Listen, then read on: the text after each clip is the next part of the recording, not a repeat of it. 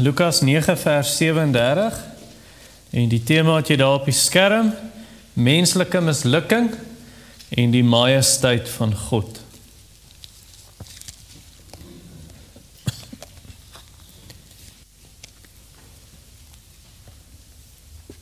Kom ons bid saam. Ons Vader wat in die hemel is, baie dankie vir u majesteit, wat u aan ons bekend maak deur Jesus Christus. U heerlikheid, dat ons daai voorreg het, amper soos 'n blinde man wat u genees, dat ons kan sien. 'n blinde man wat so gebore is en ewe skielik kan hy die lig van die dag sien en kleure om hom en mense se gesigte waar hy net stemme gehoor het voorheen. Of iemand wat blind en doof was, wat nie eers kon hoor nie en nou kan hy die gesing van die voëls hoor in die oggend, die stemme van sy geliefdes wat met hom praat. En Here, dat u vir ons begrip en verstand gee, dat ons geestelik kan sien en geestelik kan hoor. Ek vra vir enige wat vanoggend doof en blind is, dat u hulle laat sien en hoor. Enige wat geestelik dood is, wat geen gevoel het geestelik nie, geen begeerte na u nie. 'n hart wat hard is en koud is, soos 'n klip, soos graniet. Geen sensitiwiteit vir die stem van hulle Skepper nie. Dat u hulle verlosser sal word vandag. En die wat u ken en hoor, wie se harte amper of daar eeltwee is, gevoelloos geword het, dat u sal deursteek met die swaard van die Gees, dat hulle weer kan voel, dat u sal wegsny sonde uit die hart, dat hulle weer vreugde, die vreugde van u verlossing sal hê. In Jesus naam, amen. Daar is 'n skildery van Raphael. Ken ons die groot skilders, nee, nie die Ninja Turtles nie. Maar Raphael, een van die Italiaanse skilders in die Renaissance. En hy het 'n bekende skildery van die verheerliking op die berg. So in die prentjie dan's Jesus en Moses en Elia op die berg en dis lig. Jesus is met lig omhul. En dan onder in die vallei, dis alles swart en donker, die agtergrond, en dan het jy die disippels, en hulle kan nie hierdie demoon uit die seentjie uitdryf nie. So jy die mense mislukking onder, en die majesteit van God op die berg. Maar ons gaan ook die majesteit van God in die vallei sien vandag. Want laas Sondag aand het ons gekyk na die verheerliking van Jesus Christus op die berg. So eintlik daai skrille kontras tussen die lig en die donker, tussen die verheerliking en die disippels se mislukking.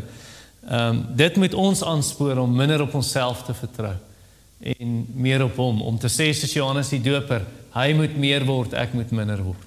So kom ons kyk na ons teks. Lukas 9 vers 37. En op die volgende dag, toe hulle van die berg afklim, kom 'n groot skare om tegemoet. En daar roep 'n man uit die skare en sê: "Meester, ek bid u, kyk tog na my seun, want hy is my enigste." En kyk, 'n gees gryp hom en met een skreeu hy, en hy laat hom stuiptrekkings kry met skuim in die mond en gaan amper nie van hom weg nie en verniel hom. En ek het die disippels gebid om hom uit te dryf en hulle kon nie. Toe antwoord Jesus en sê: "O ongelowige en verdraaide geslag, hoe lank sal ek nog by julle wees en julle verdra? Bring jou seun hier." En toe hy nog aankom, skeer die duiwel hom en laat hom stuiptrekkings kry, maar Jesus het die onreine gees bestraf en die seun genees en hom aan sy vader teruggegee. En almal was verslae oor die majesteit van God. En toe almal verwonderd was oor Jesus, oor alles wat Jesus gedoen het, sê hy vir sy disippels. En daar kom ons dan nou volgende week. Nou baie predikante, ek weet nie of julle hierdie weet nie, genadiglik kry ek dit nie, maar hulle noem dit PSD, Post Sunday Depression. Baie predikante kry dit regtig. As ek by predikante byeenkomste, ons het selfs een keer 'n sessie oor gehad vir die ouens gepraat het, wat hulle hierdie post-Sunday depression het. Gideon, het jy ooit post-Sunday depression gehad? Okay, ek ken hom ook daarom nie.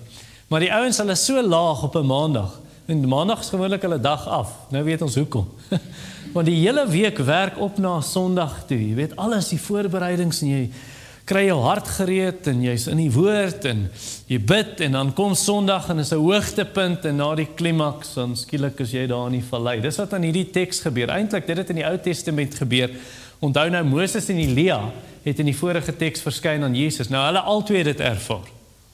Moses was op die berg vir 40 dae, God se heerlikheid, en hy's in vas en gebed, en hy gaan in hierdie heerlike wolk in, en die Here praat met hom, en hy ontvang die 10 gebooie, wat die Here op 'n klip neerskryf, en dan wat gebeur daarna? Hier kom hy in die vallei, en hulle maak 'n kalf, hulle aanbid 'n goue kalf. Jy kan net dink, hierdie hoogtepunt, en hier kom Moses af, en is 'n laagtepunt.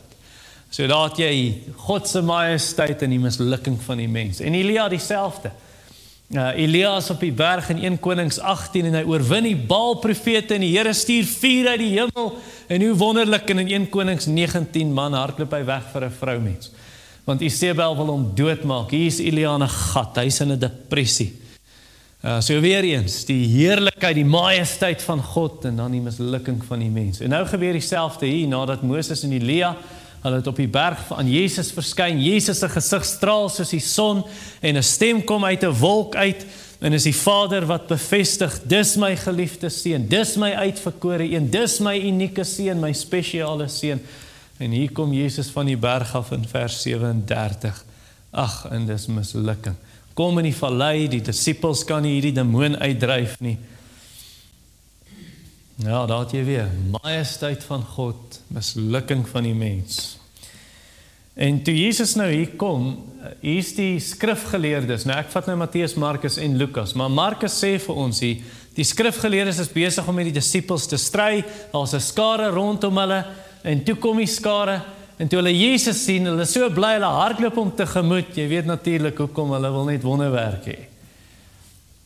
En 'n man uit die skare sê in vers 38 nou, Meester, ek bid, kom kyk tog na my seun, hy is my enigste. En desperaat, hy vra, Matteus sê vir ons, hy het vir Jesus gesê, wees my barmhartig asseblief, in Engels, have mercy on me. Asseblief, Here, help my, dis my enigste seun, net soos in Lukas 8. Nee, toe Jairus se dogtertjie dood, dit is sy enigste dogter, en in Lukas 7, die weduwee van Nain, dis haar enigste seun. En nou hier, my enigste seun, asseblief help. Ek weet nie of jy so voel oor iemand nie. Is daar iemand, miskien 'n geliefde vriend, miskien 'n familielid. Ek weet Paul voel so vandag. Ons het vroeg vanoggend 'n deurry boodskap by Melinda gekry. Asseblief vra julle gemeente om te bid saam met ons. So voel hy oor sy ma. En so voel jy dalk oor iemand, nie net omdat hulle siek is nie, maar iemand in jou familie, hulle is nie gered nie, iemand wat 'n krisis het, iemand wat 'n probleem het, en jy sê ook vir die Here, Here help my. Jy kan nog steeds die persoon na die Here toe bring. Nou nie soos hierdie man, hier is Jesus hier voor hom, maar jy kan 'n gebed kom, en die persoon na die Here toe bring, en smeek om te help, en party van julle weet ek, voel maar ek het al die Here gevra so iets, en dit het soos 'n mislukking gevoel, want die Here het nee gesê. Toe ek smeek vir daai persoon. Ek wil vir jou sê, wat ook al nou vir jou pla, die persoon wat jy nou wil bring, dis 'n nuwe geleentheid. Moenie dat daai vorige geleentheid jou mismoedig maak en jy verloor moed en dit sit jou af nie. Hierdie is 'n nuwe saak. Lê dit voor die Here. Lê dit aanhoudend voor hom. Net soos Lukas 18 vir ons sê, ons moet altyd bid en nie moedeloos word nie. Of Jesaja 62 vers 6 en 7. O julle wat die Here aan sy beloftes herinner, moenie rus nie en laat hom nie met rus nie, totdat hy Jerusalem 'n lof maak in die hele aarde. So bring hy dinge voor hom, daai sake voor hom, daai persoon voor hom. Of soos Matteus, waar daai vrou mos is, die Sirofenisiese vrou, die Kanaanitiese vrou. Dan sê sy, my dogtertjie het 'n demoon, asseblief Here kom, en Jesus ignoreer haar, want hy toets die vrou. En dan sê die disippels, Here, sy hou net aan. Ja, presies. Dis wat jy moet doen, hou net aan. En totdat Jesus gesê het, hierdie vrou het groot geloof. Want sy het aangehou vra, of soos Jakob wat gesê het, ek sal u nie los totdat u my seën nie. En hy het geworstel met die Here. En as die Here dan nee sê vir jou versoek, dan is dit eintlik vir sy kinders vir 'n baie groter ja. Dink maar aan Jesus. 3 keer bid hy, Vader, neem die beker weg. Nogtans nie my wil nie, u wil geskied. 3 keer. En sy Vader sê nee, maar eintlik vir 'n baie groter ja, want hier sit jy, Wian, hier sit jy, Maritjie, Niels, hier sit jy, Rolf en Erin. En ons is gered. Hoekom? Want die Vader het nee gesê vir sy seun toe hy vra van die beker weg. Dis vir 'n baie groter ja. En Jesus self sien die moeitevolle lyde van sy siel. Hy het gebid hiervoor, hy het gebid vir ons redding. Hy het gesterf vir ons redding. Wat as die Vader daar gesê het? Ja, ek neem die beker weg. For God so loved the world that he was silent. Dink aan Paulus. Paulus wat 3 keer gevra het, Here, hier is 'n probleem in die kerk. In die Korintiër gemeente, en ek het hierdie probleem in my lewe, ek het 'n doring in my vlees, dinge wat vir my moeilik is, vat dit weg, Here. 3 keer sê hy, het gebid, 3 keer en die Here het gesê, nee, vir 'n baie groter ja, my genade is vir jou genoeg, Paulus. My krag word in swakheid volbring. En jy het nou daai teks in jou Bybel, en hoeveel van ons het nie al daai dinge gebid nie? Here, u genade vir my is genoeg. Jy sou nie daai woorde in die Bybel gehad het. As die Here vir Paulus gesê het, goed, ek neem die doring in die vlees weg. Nou, miskien vrees jy, want hierdie saak is groot. Niemand kon jou nog help met daai probleem nie. Of daai krisis wat jy het, of daai persoon wat jy na die Here toe bring nie.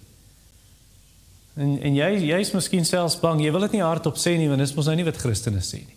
Maar jy selfs bang, die Here kan nie hierdie ding oplos nie. Dit is so groot, hierdie is 'n berg voor jou. Wel, hierdie man se probleem was baie groot. Vers 39.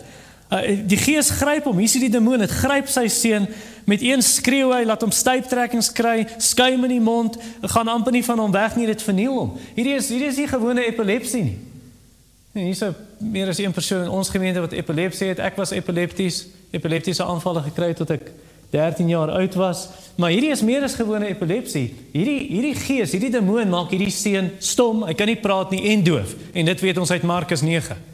So dit maak hom stom en doof, dit gooi hom in water en vuur, sê Markus en Matteus vir ons. So hierdie demoon probeer hom doodmaak, probeer hierdie seentjie doodmaak, en dit gebeur byna elke dag, want vers 39 sê die demoon los hom skaars, miskien gebeur dit elke dag, miskien 'n paar keer op 'n dag, wat hierdie ding met hom gebeur. Kan jy dink, ek kan verstaan hoekom hierdie pa desperaat is. Ek kan verstaan, hoe veg jy teen 'n bose gees? En ons weet nou hoe uit Efesiërs 6, maar kan jy dink vir die pa, hoe veg jy teen 'n bose gees?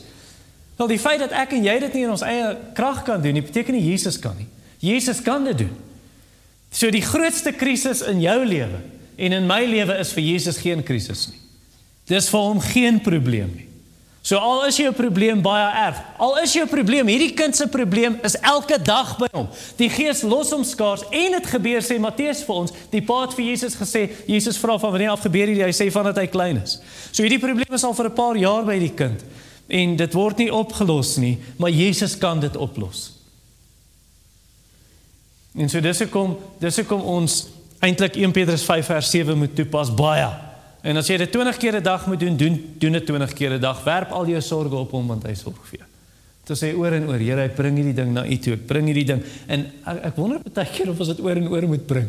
Want dit gee vir my die idee, ek vat dit nou weer terug. Nee, ons gee dit vir hom en dan, dis mos nou nie mooi om 'n geskenk vir iemand te gee en sê, hoor jy, daai ding wat ek vir jou gegee het, kan ek hom terugkry. Ek het hom nou nodig. Dit is nie mooi om vir die Here geskenke te gee en dit terug te vra nie. Werp jou sorge op hom en los dit dan. En dan, as dit jou weer plaas, sê, Here, ek het dit mos vir u gegee. Hoekom top ek nou weer daaroor?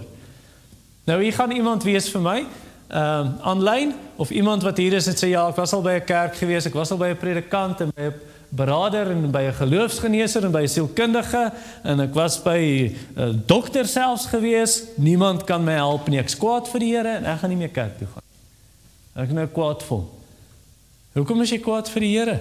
Dit klink vir my, jy was nie by die Here nie, dit klink vir my of jy by die disippels was en hulle kon nie die demoon uitdryf nie. Vers 40. Ek het die disippels gebid om hom uit te dryf, hulle kon nie. So hoekom is jy kwaad vir die Here? Die Here is mos nie sy disippels nie.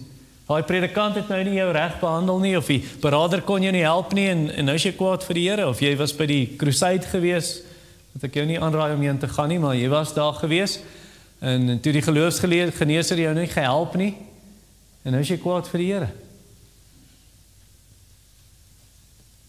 Dis regtig soos hierdie.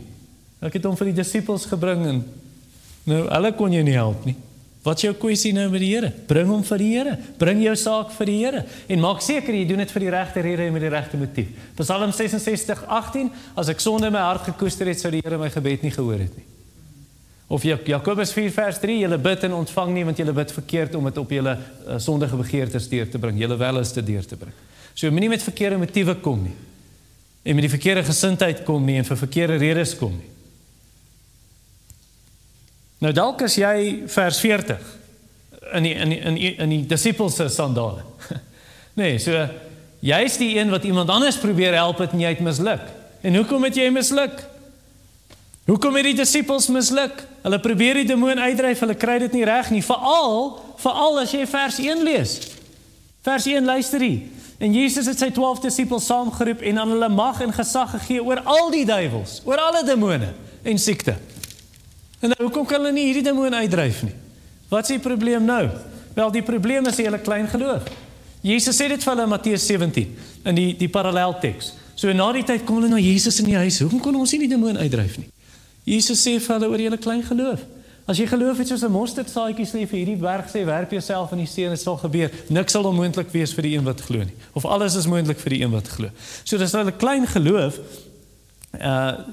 So hulle gaan nie terug nie. Toe daai demoon nie wou wyk die eerste keer nie, moes hulle terug gaan vers 1 toe. En sê maar Jesus het ons mag gegee oor alle demone. En ons moet hom vertrou en ons moet die Vader vra. En so dis die tweede probleem, want om net te sê ons glo vers 1 was nie genoeg nie. Hulle moes verder gaan. Want in vers 18 sien jy en Jesus het alleen gebid en sy disippels was by hom. Hoekom bid die disippels nie? Of in vers 28 en 29, Jesus het teen die berg opgegaan en hy het gebid, en terwyl hy besig was om te bid, skielik toe skyn sy gesig soos die son. Jy weet, die verheerliking vind plaas. Wat doen die disippels? Vers 32 sê vir hulle slaap. So dit is nie genoeg om te sê net ook met vers 1 onthou nie. Hulle moes Jesus se voorbeeld volg. Hulle moes 'n lewe van gebed kweek. Jesus sê dit vir hulle volgens Markus 9, die parallelteks. Want Markus 9, toe hulle sê, hoekom kan ons die demoon nie uitdryf nie? Toe sê Jesus, hierdie soort gaan net uit deur vas en gebed. Maar hulle het nie 'n lewe van gebed nie. Want hulle maak staat op hulle eie krag, en dis hoekom hulle oneffektief is, dis hoekom hulle kragteloos is. En ek wonder of ons nie dieselfde is nie. Ek weet nie of jy onthou in die Beeldkoerant, in die Beeld in 2011, toe, dit is eintlik half skokkende nuus gewees, dominee sê, bid werk nie. En dit was net hier in Kempton, in Palmland. Toe daai predikant gesê, gebed werk nie in sy preek. Het iemand nou Koerant toe gegaan en gesê, hoor jy, ons predikant het gesê, gebed werk nie. En toe sal later 'n gesprek op RSG, wat die ou homself nou verduidelik en slim verskonings het, vir hoekom hy gesê het wat hy gesê het. Maar eintlik glo hy in 'n klomp basiese Bybelse waarhede nie. Maar vasgevang in die nuwe hervorming, jy weet, liberale teologie. So ek wonder partykeer of ons so is. Ons sê nou nie gebed werk nie, maar ons leef partykeer so. En hoe weet ek dit? Want ons is biddeloos. Baie keer, ons is biddeloos. En ons is ongelowig en kleingelowig. Net soos die disippels, nee, hulle slaap in vers 28 en 29. Hulle het nie 'n lewe van gebed gehad nie, maar net soos die disippels, ons verkies slaap en TV en kuier en ontspanning of werk of baie dinge sit ons voor gebed. Nee, ek gaan nie nou bid nie, want hierdie ding en hierdie ding en al hierdie dinge neem ons aandag weg.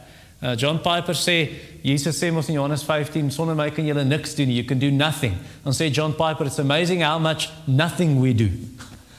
Want ons mors ons tyd, want ons vertrou nie op die Here nie, ons kom nie in gebed nie, en gevolglik baie gemeentes, man, en ek wonder partykeer in my eie lewe, maar dis of ons 'n kerslig is, ons maak nie 'n duik in die samelewing amper nie. En ek weet, as die Here nou die lig moes heeltemal wegneem, hoe sal Suid-Afrika lyk, maar man, Suid-Afrika lyk sleg. En ek wonder of dit nie is, omdat ons net soos die disippels is nie. Ons is biddeloos en ons is kleingelowig. En daarom maak ons nie 'n duik in ons samelewing nie, of waar ons werk nie, in ons omgewing, in ons land nie. As ons 'n slag teen die koninkryk van duisternis wil slaan, dan moet ons die Here se krag hê. Ons moet op sy krag staat maak. Ons moet op ons knieë leef. In persoonlike stilte tyd, maar ook by die gemeente bidure, doen jy dit. Het jy 'n gebedslewe? En het jy 'n sterk gebedslewe? En as jy deel van 'n gemeente bid hier, ergens, ten minste een gemeente bid hier, waar jy inskakel en saam met ander gelowiges bid, is dit prioriteit vir jou, of is dit net, ja, is ergens op die lys, maar eintlik nie op die lys nie. En as dit nie op die lys is nie, beide jou persoonlike stilte tyd en gebed saam met ander gelowiges, en terloops, as jy dink ek het 'n sterk persoonlike gebedslewe, maar jy bid nie saam met ander gelowiges nie, dan het jy 'n defektiewe gebedslewe. It's defective. Want Jesus het ons geleer in die modelgebed, ons Vader, nie my Vader nie. Ons daaglikse brood, nie my daaglikse brood nie. En so aan. So as jy nie 'n sterk gebedslewe het nie, jy moet dan nie wonder, hoekom die magte van duisternis in jou lewe so hardkoppig is, en nie wil wyk uit jou gesin, en uit jou persoonlike lewe, en in ons samelewing nie. Hoekom dit nie wil wyk nie. Ons moet nie wonder, hoekom daar nie bekerings is nie. As ons nie sterk is in die Here in gebed nie. Charles Spurgeon vertel van 'n kerk wat vir 15 jaar nie 'n bidtuur gehad het nie. Baie kerke vandag nog het skaars 'n bidtuur. En moenie verwar bidtuur. Ek hoor mense praat van ons gaan bidtuur toe vanaand en bedoel hulle eintlik Bybelstudie, ons sluit af met gebed. Dis nie 'n bidtuur nie. En Spurgeon vertel van hierdie kerk vir 15 jaar het hulle nie 'n bidtuur gehad nie. En uiteindelik die predikant het bedank, daai kerk het amper dood gegaan. Want waar tap hulle lewenskrag? Waar kry hulle krag? Hulle het nie. Hulle is nie ingeprop in die muur nie en die skakelaar is nie aan nie. Hulle het nie die krag van die Here nie. Vir 'n kerk om kragtig te wees moet ons bid. Baie bid, nie bietjie bid nie, baie bid. Ons moet bidend wees. Wat sien jy in die eerste gemeentes en Handelinge? Hoekom was hulle effektief? Hoekom was hulle kragtig? Hoekom staan daar oor en oor in Handelinge en die woord van die Here het versprei? En baie is by die gemeente gevoeg en 3000 het tot bekering gekom. En die getal het gegroei tot 5000 gesinne. Hoekom sien jy oor en oor bekerings en groei in die gemeentes en Handelinge? Hoekom sê hulle in Handelinge 17, hierdie mense die wêreld omgekeer? Hoekom het hulle impak gemaak? 'n indruk op die wêreld, 'n impak op die samelewing, want hulle het gebid en hulle die woord verkondig. So 'n biddende gemeentes, jy sien dit in Handelinge, hoe hulle eendragtig volhard het in die gebed. Lees net die boek en jy sal konstant sien hoe daai gemeentes gebid het. Dis wat ons nodig het as ons 'n indruk wil maak. Ek wonder of die samelewing, en jy kan dit vir jouself vra, sal jou familie jou mis, sal die werkplek jou mis, sal jou skool jou mis, sal jou universiteit jou mis, sal jou woonbuurt jou mis, sal hierdie land jou mis, die omgewing waar jy leef, as jy nie meer hier is nie, jy trek, of jy gaan dood. Of sal hulle sê, ja, wie is dit? Wat van as hierdie kerk sy deure toemaak, sal hierdie omgewing, en nie die omgewing nie, want die gebou is nie die kerk nie, ons is die kerk, maar waar ons beweeg, sal hulle sê, wat 'n verskil, die kerk is nie meer daar nie, ons is nou armer, of sal hulle sê, was daar kerk? Hulle mis ons nie eers nie, want ons maak nie 'n indruk nie, want ons is geestelik magteloos en kragteloos. Hoekom? Want ons is kleingelowig en biddeloos. Ek sê nie dit is so nie, ek vra vir jou, is dit so? As ons regtig 'n verskil gaan maak, dan moet ons aan gebed wy. Andrew Bonar in die 1800s het hierdie woorde gesê, Skotse prediker. Oh brother, pray. In spite of Satan, pray. Spend hours in prayer. Rather neglect your friends than not pray. Rather fast and lose breakfast, dinner, tea, supper and sleep too than not pray. En die meeste mense doen dit nie. En hoekom doen die meeste mense dit nie? Want vers 41. Toe antwoord Jesus en sê, o ongelowige en verdraaide geslag. So kom meeste mense nie bid nie, is ongelowig en verdraaid. En Jesus, wanneer hy sê, o ongelowige en verdraaide geslag, hy praat met die disippels. Hoekom, wat bedoel hy as hy met die disippels praat? Hy praat met hulle, want hulle glo nie vers 1 nie. Hy het hulle mag gegee oor alle demone, maar hulle is kleingelowig. En hulle is biddeloos. So noem hulle ongelowig en verdraaid. Die skrifgeleerdes is ongelowig en verdraaid. Hulle het met die disippels gestry, sê Markus 9 vir ons. Waaroor stry hulle met die disippels?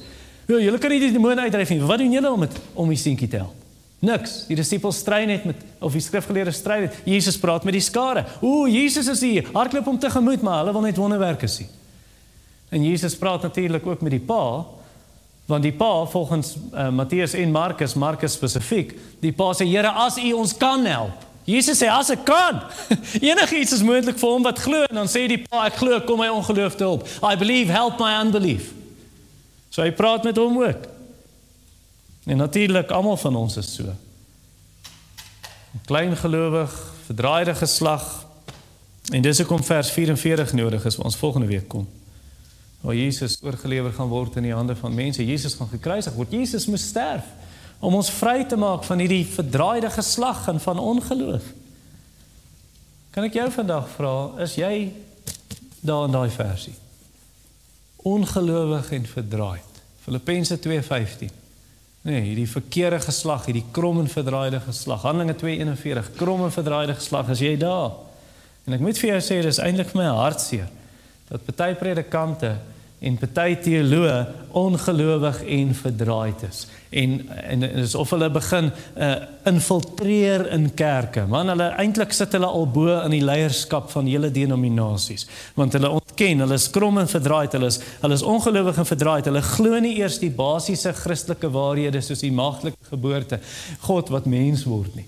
Hulle glo nie basiese waarhede soos die wonderwerke van Jesus. Jesus is die Messias. Sy liggaamlike opstanding verwerp hulle en dan gaan lei hulle predikante op in Pretoria en in Stellenbosch. En in die Vrystaat klink my daar's nog redelike goeie ouens, maar daar's ook maar 'n klomp sleg ouens in.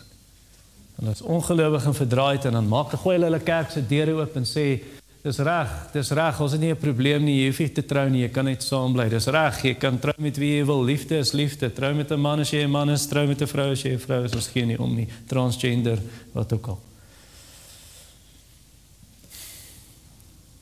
Hoe gaan ons die wêreld bereik as ons soos die wêreld is? Hoe verdryf duisternis?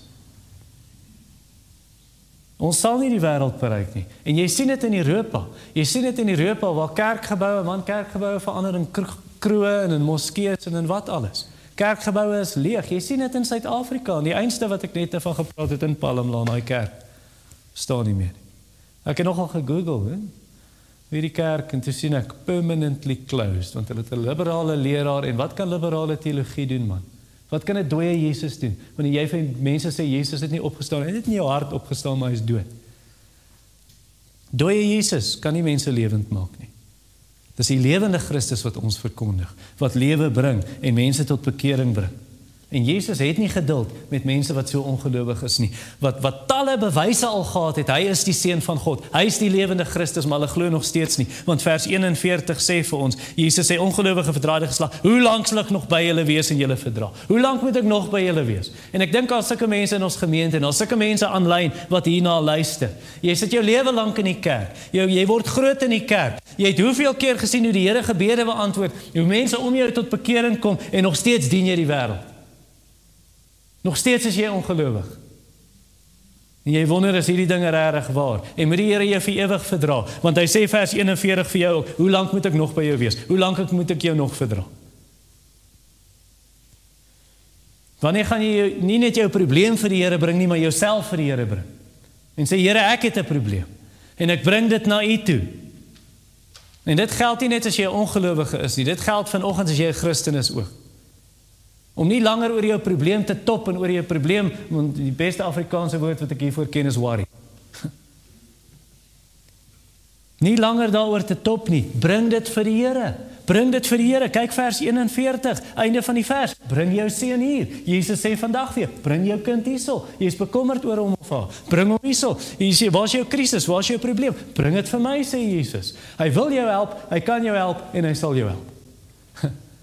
Dus ek kom by vers 41 aan die einde sê, bring jou seun hier. Ja, die dominee kan jou nie help nie. En die beraader kan jou nie help nie. En jy het nou al jou dokter toe gegaan en oral gegaan. Jesus sê, bring dit hier na toe. Bring dit vir my. Nommer 2, die majesteit van God. So dit was die mislukking, menslike mislukking, en nommer 2, die majesteit van God. Vers 42 tot 43a. Nou as ek in die woord majesteit dink, ek dink hier daar's 'n prentjie wat duideliker in my kop is as 'n manaar leeu wat aangestap kom of dalk aangestorm kom. En dit is hoe die Bybel vir Jesus beskryf in Openbaring 5 vers 5, die leeu uit die stam van Juda. En hier sien ons nou sy majesteit in vers 42 tot 43a. So die pa kom nader, hy bring sy seentjie en terwyl hy nader kom, skreeu daai demoon, hy gooi die seentjie teen die grond, hy kry verskriklike stuiptrekkings, en dit lees ons in Markus 9 ook. En die rede hoekom dit gebeur met die seun is, want hierdie duiwel is vreesbevange vir Jesus. Jakobus 2 vers 19, die duiwel sidder. Hulle vrees die Here. Hy is vreesbevange vir Jesus, en amper of hy 'n laaste poging aanwend om hierdie seentjie te verwoes, om hom te verniel. Maar hy is verskriklik bang vir Jesus. Jesus bestraf die demoon, hy genees die seentjie en hy gee hom terug vir sy pa, sê vers 42. Wat net vir ons leer, Jesus het mag oor alle demone. Hy het mag oor Satan, mag oor alle demone, en hy het hulle oorwin aan die kruis. Kolossense 2 vers 15 sê hy het hulle openlik tot skande gemaak. In die openbaarheid hulle ontklee, asof hulle kaal daar staan en skaam is. En hy het getriomfeer oor hulle. Of 1 Johannes 3 vers 8, om hierdie rede die Seun van God verskyn om die werke van die duiwel te verbreek. En nou gee Jesus daai mag, daai gesag, daai autoriteit aan sy kerk om te sê, julle sal oorwinning behaal oor die bose deur gebed en evangelisasie. En so bid teen die werke van die bose en deel die goeie nuus met mense, en dan gebeur, mense word bevry uit die mag van die duiwel. Nee, Johannes 8:32, julle sal die waarheid ken, die waarheid sal julle vrymaak. Ons verkondig hierdie waarheid. Of 2 Korintiërs 4 vers 4 wat praat van mense wat verblind is deur Satan, maar vers 5 sê, ons verkondig Jesus as Here. Ons verkondig nie onsself nie, ons verkondig Jesus as Here. En wanneer ons preek, sê vers 6, God skyn sy lig in die duisternis. Hy maak mense, laat hulle oë oop gaan, hulle sien. Hulle sien die heerlikheid van God. Of Handelinge 26:18, Paulus, ek stuur jou, sê die Here, ek stuur jou om mense te bring van duisternis na lig, van die mag van Satan na God. Kolossense 1 vers 12 tot 14 ook. Hulle kom uit die koninkryk, of uit die mag van duisternis na die koninkryk van sy geliefde seun. Ek weet nie of jy wil moed verloor nie. Ek wil regtig baie keer moed verloor. As ek net sien wat om my aangaan. Maar die rede is, want ek begin, soos John altyd in die bidure sê, ons kyk na die golwe, John. Ons kyk nie na Jesus wat op die golwe loop nie. Ons verloor perspektief. Ons vol moed verloor. Nie is 'n dag, mens, dwelms en dronkenskap en seksuele losbandigheid, prostitusie en abortus en korrupsie en misdaad en vals godsdienste en die situasie lyk hopeloos, maar die Here leer ons sê, moenie biddeloos wees nie, moenie ongelowig wees soos die disippels, asof Jesus in die evangelie nie genoeg is om die saak te beredder nie. O nee, ons land is nou te ver gegaan, nie eens Jesus kan help nie. Ek weet mense is onder die mag van die bose. 1 Johannes 5:19 sê dit, hulle is in die skoot van die duiwel. Efesiërs 2 vers 2, hulle loop agter die prins of die owerheid van die mag van die lig. Hulle loop agter Satan aan soos rotte agter die rottevanger van Hamelin. So bedwelm en betower, ons volg Satan. Hulle weet dit nie eers nie. Hulle dink hulle is in beheer, maar hulle is nie. En nou kan dit ons moedeloos maak, en luister, om moedeloos te raak en wanhoopig te raak en neerslagtig te raak, dit verheerlik nie die Here. So asof Jesus nog in die graf is, ons het ook die dooie Jesus van die liberales. Dit eer nie die Here nie en dit maak ons oneffektief. Jesus het opgestaan. Jesus triomfeer oor sy vyande. Jesus sal regeer aan die regterhand van die Vader, totdat al sy vyande 'n voetbank gemaak word vir sy voete. Psalm 110 vers 1. So God is aan ons kant. Wie kan oorwin? God is aan ons kant. Ons kan nie verloor nie. Matteus 16:18, ons almal ken die vers baie goed. Ek sal my gemeente bou en die poorte van die doderyk sal dit nie oorweldig nie.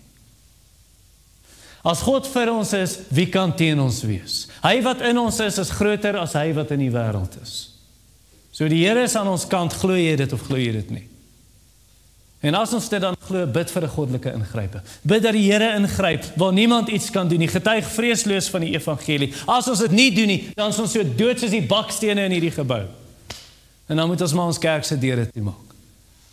Want ons vertrou op ons eie krag en vertrou nie op die Here nie. Ek verstaan ons is klein, ek weet ons het nie krag in onsself nie, maar dit wat ons in 100 jaar nie kan doen nie, dit wat ons in 1000 jaar nie kan doen nie, kan Jesus in 'n oogwink doen. Markus 9 sê vir ons, and instantly the boy was healed.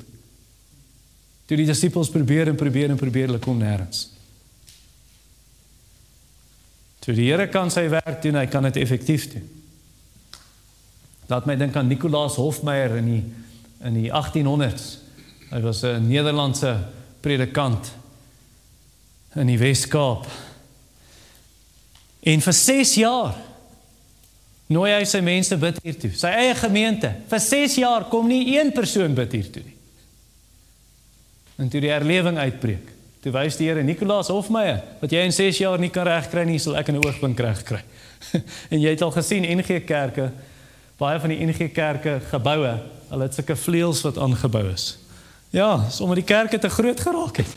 En die mense kom net en bekerings en bekerings en bekerings. En vandag kry jy in die kleinste dorpie, man, jy het nog nie eens gehoor van Agtertang of Adamsnek nie. En daar is 'n NG Kerk. Nou, ek sê nie daar is 'n Agtertang nie, ek het net die bordjies gesien van. Maar regtig, die kleinste ou dorpie, hier is 'n NG Kerk. Hoekom? Want toe die herlewing kom versprei, en ongelukkig nou weet ons, daar's nou baie liberalisme in die NG Kerk. Maar my punt is net om te sê, wat ons sukkel om te doen in jare, doen die Here net so. Ek dink maar aan William Cooper in Boston, in Amerika, 1740, herlewing. Dit sê, hy het binne 1 week meer mense gesien wat besorgd is oor hulle ewige saligheid, oor hulle verlossing, hulle wil tot bekering kom. Binne 7 dae meer vrug gesien as in 24 jaar van bediening voor dit.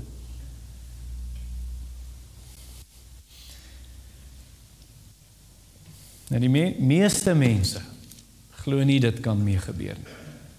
Meeste mense glo nie dit kan in ons tyd gebeur nie, en so waarop vertrou kerke? Waarop vertrou hele denominasies?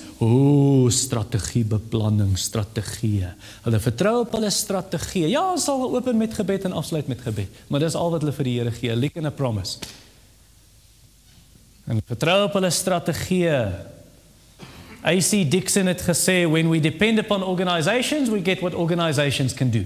When we depend upon education, we depend on depend upon what education, or we get what education can do. When we depend upon man, we get what man can do. When we depend upon prayer, we get what God can do. En so laat ons dit dan doen. En ek wonder net, wanneer gaan dit by ons insink? Wanneer gaan dit insink? En solank ons op onsself vertrou, wel dan kry ons maar wat self kan doen. En die Here sal ons nie seën nie. Hoekom nie? Hoekom sal die Here ons nie seën as ons op self vertrou nie? Want as ons op ons beplanning vertrou en ons kry dit reg, wie kry die eer? Dan sê ons, kyk wat het ons bereik. Maar as ons bid en ons kan niks in onsself doen, ons vertrou die Here se krag en iets gebeur, dan kry hy die heerlikheid. Hy kry die eer. Ons gee hom die eer wat hom toekom. So in 'n sin wil die Here hê ons moet soos die skare wees, vers 43. En almal was verslae oor die majesteit van God.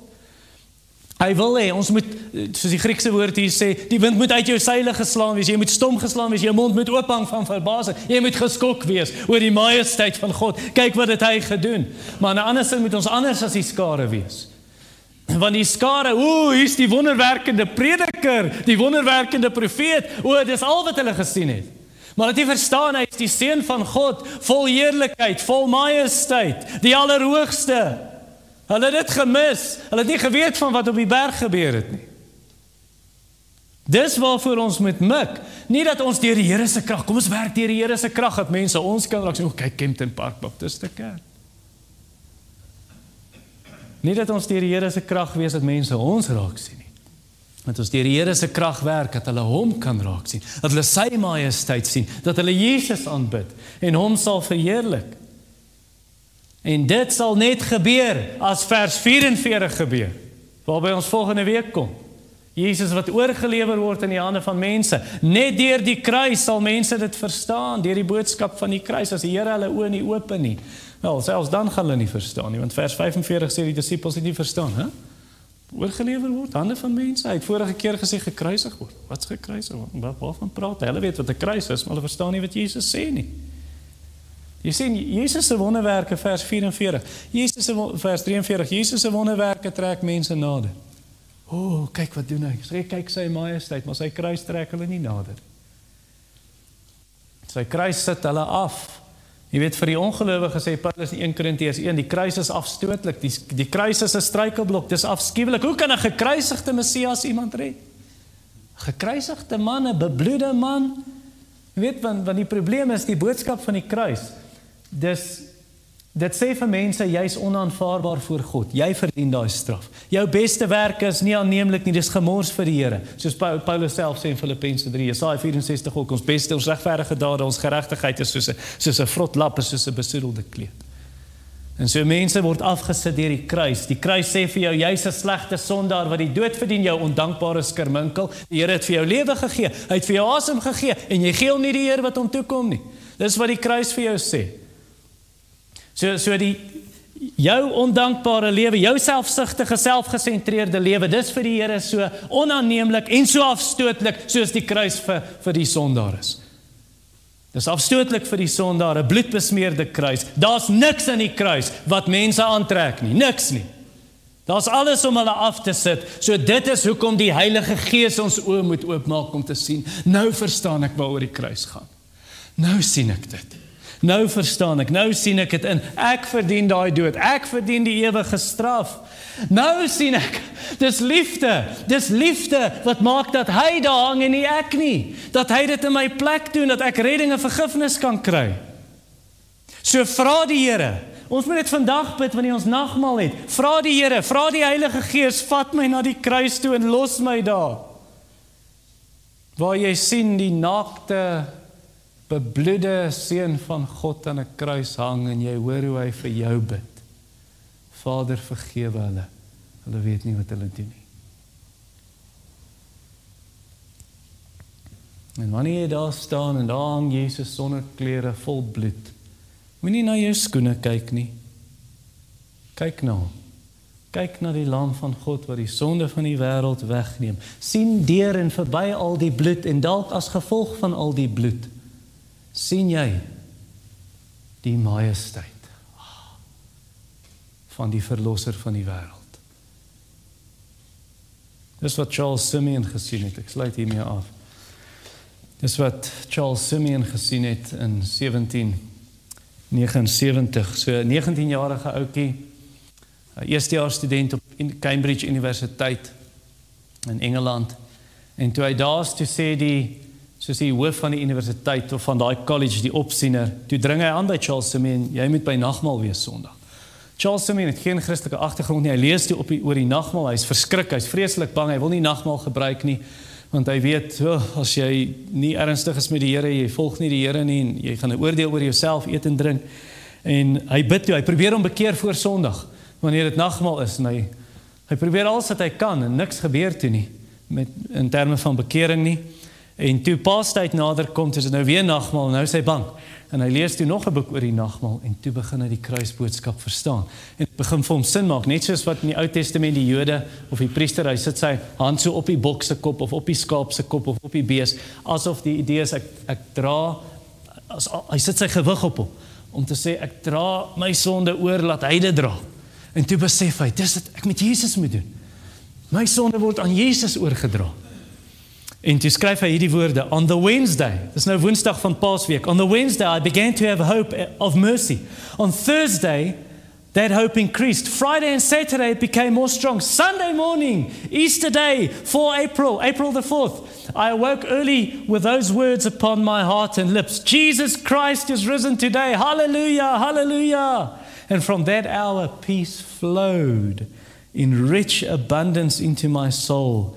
And at the Lord's table, die nagmaal, in our chapel, I had the sweetest access to God through my blessed Savior. Jesus se majesteit is groter as al jou en my mislukkings. As al ons sonde. Die vraag is net, sal jy daai mislukkings en sonde vir hom gee? Kom ons bid. Hemelse Vader, dankie vir redding deur Jesus Christus en vir die verlossing wat U ons gebring het, waar ons vanoggend sien, daai druiwesap is nie wit nie, dis rooi, bloed het gevloei, strome, golwe, tot daai kruis verstaan ons, Here, was een bloedmassa. En dit sodat ons vry kan wees en verlossing kan hê, dat ons bloed nie so hoef te vloei vir ons sonde nie. En ek bid vir enige hier vandag, Here, gelowiges wat mismoedig voel, gelowiges wat twyfelagtiges, gelowiges wat afgedwaal het, gelowiges wat rigtingloos is, gelowiges wat verward is, ongelowiges wat tevrede is in hulle lewe van sonde, ongelowiges wie se gewete hulle pla, maar hulle bekeer hulle nie, ongelowiges wat verward is en lig wil hê en verlossing wil hê, maar hulle weet nie hoe en waar nie. Gee dit asseblief, Here. Gee dit. En wat U gesê het vir daai pa, laat die by wie se ore hierdie moet insink, Here, dat hulle dit ook hoor vandag wanneer U sê, bring jou seun hier. Bring jou probleem hier. Ek bid dit in Jesus naam. Amen.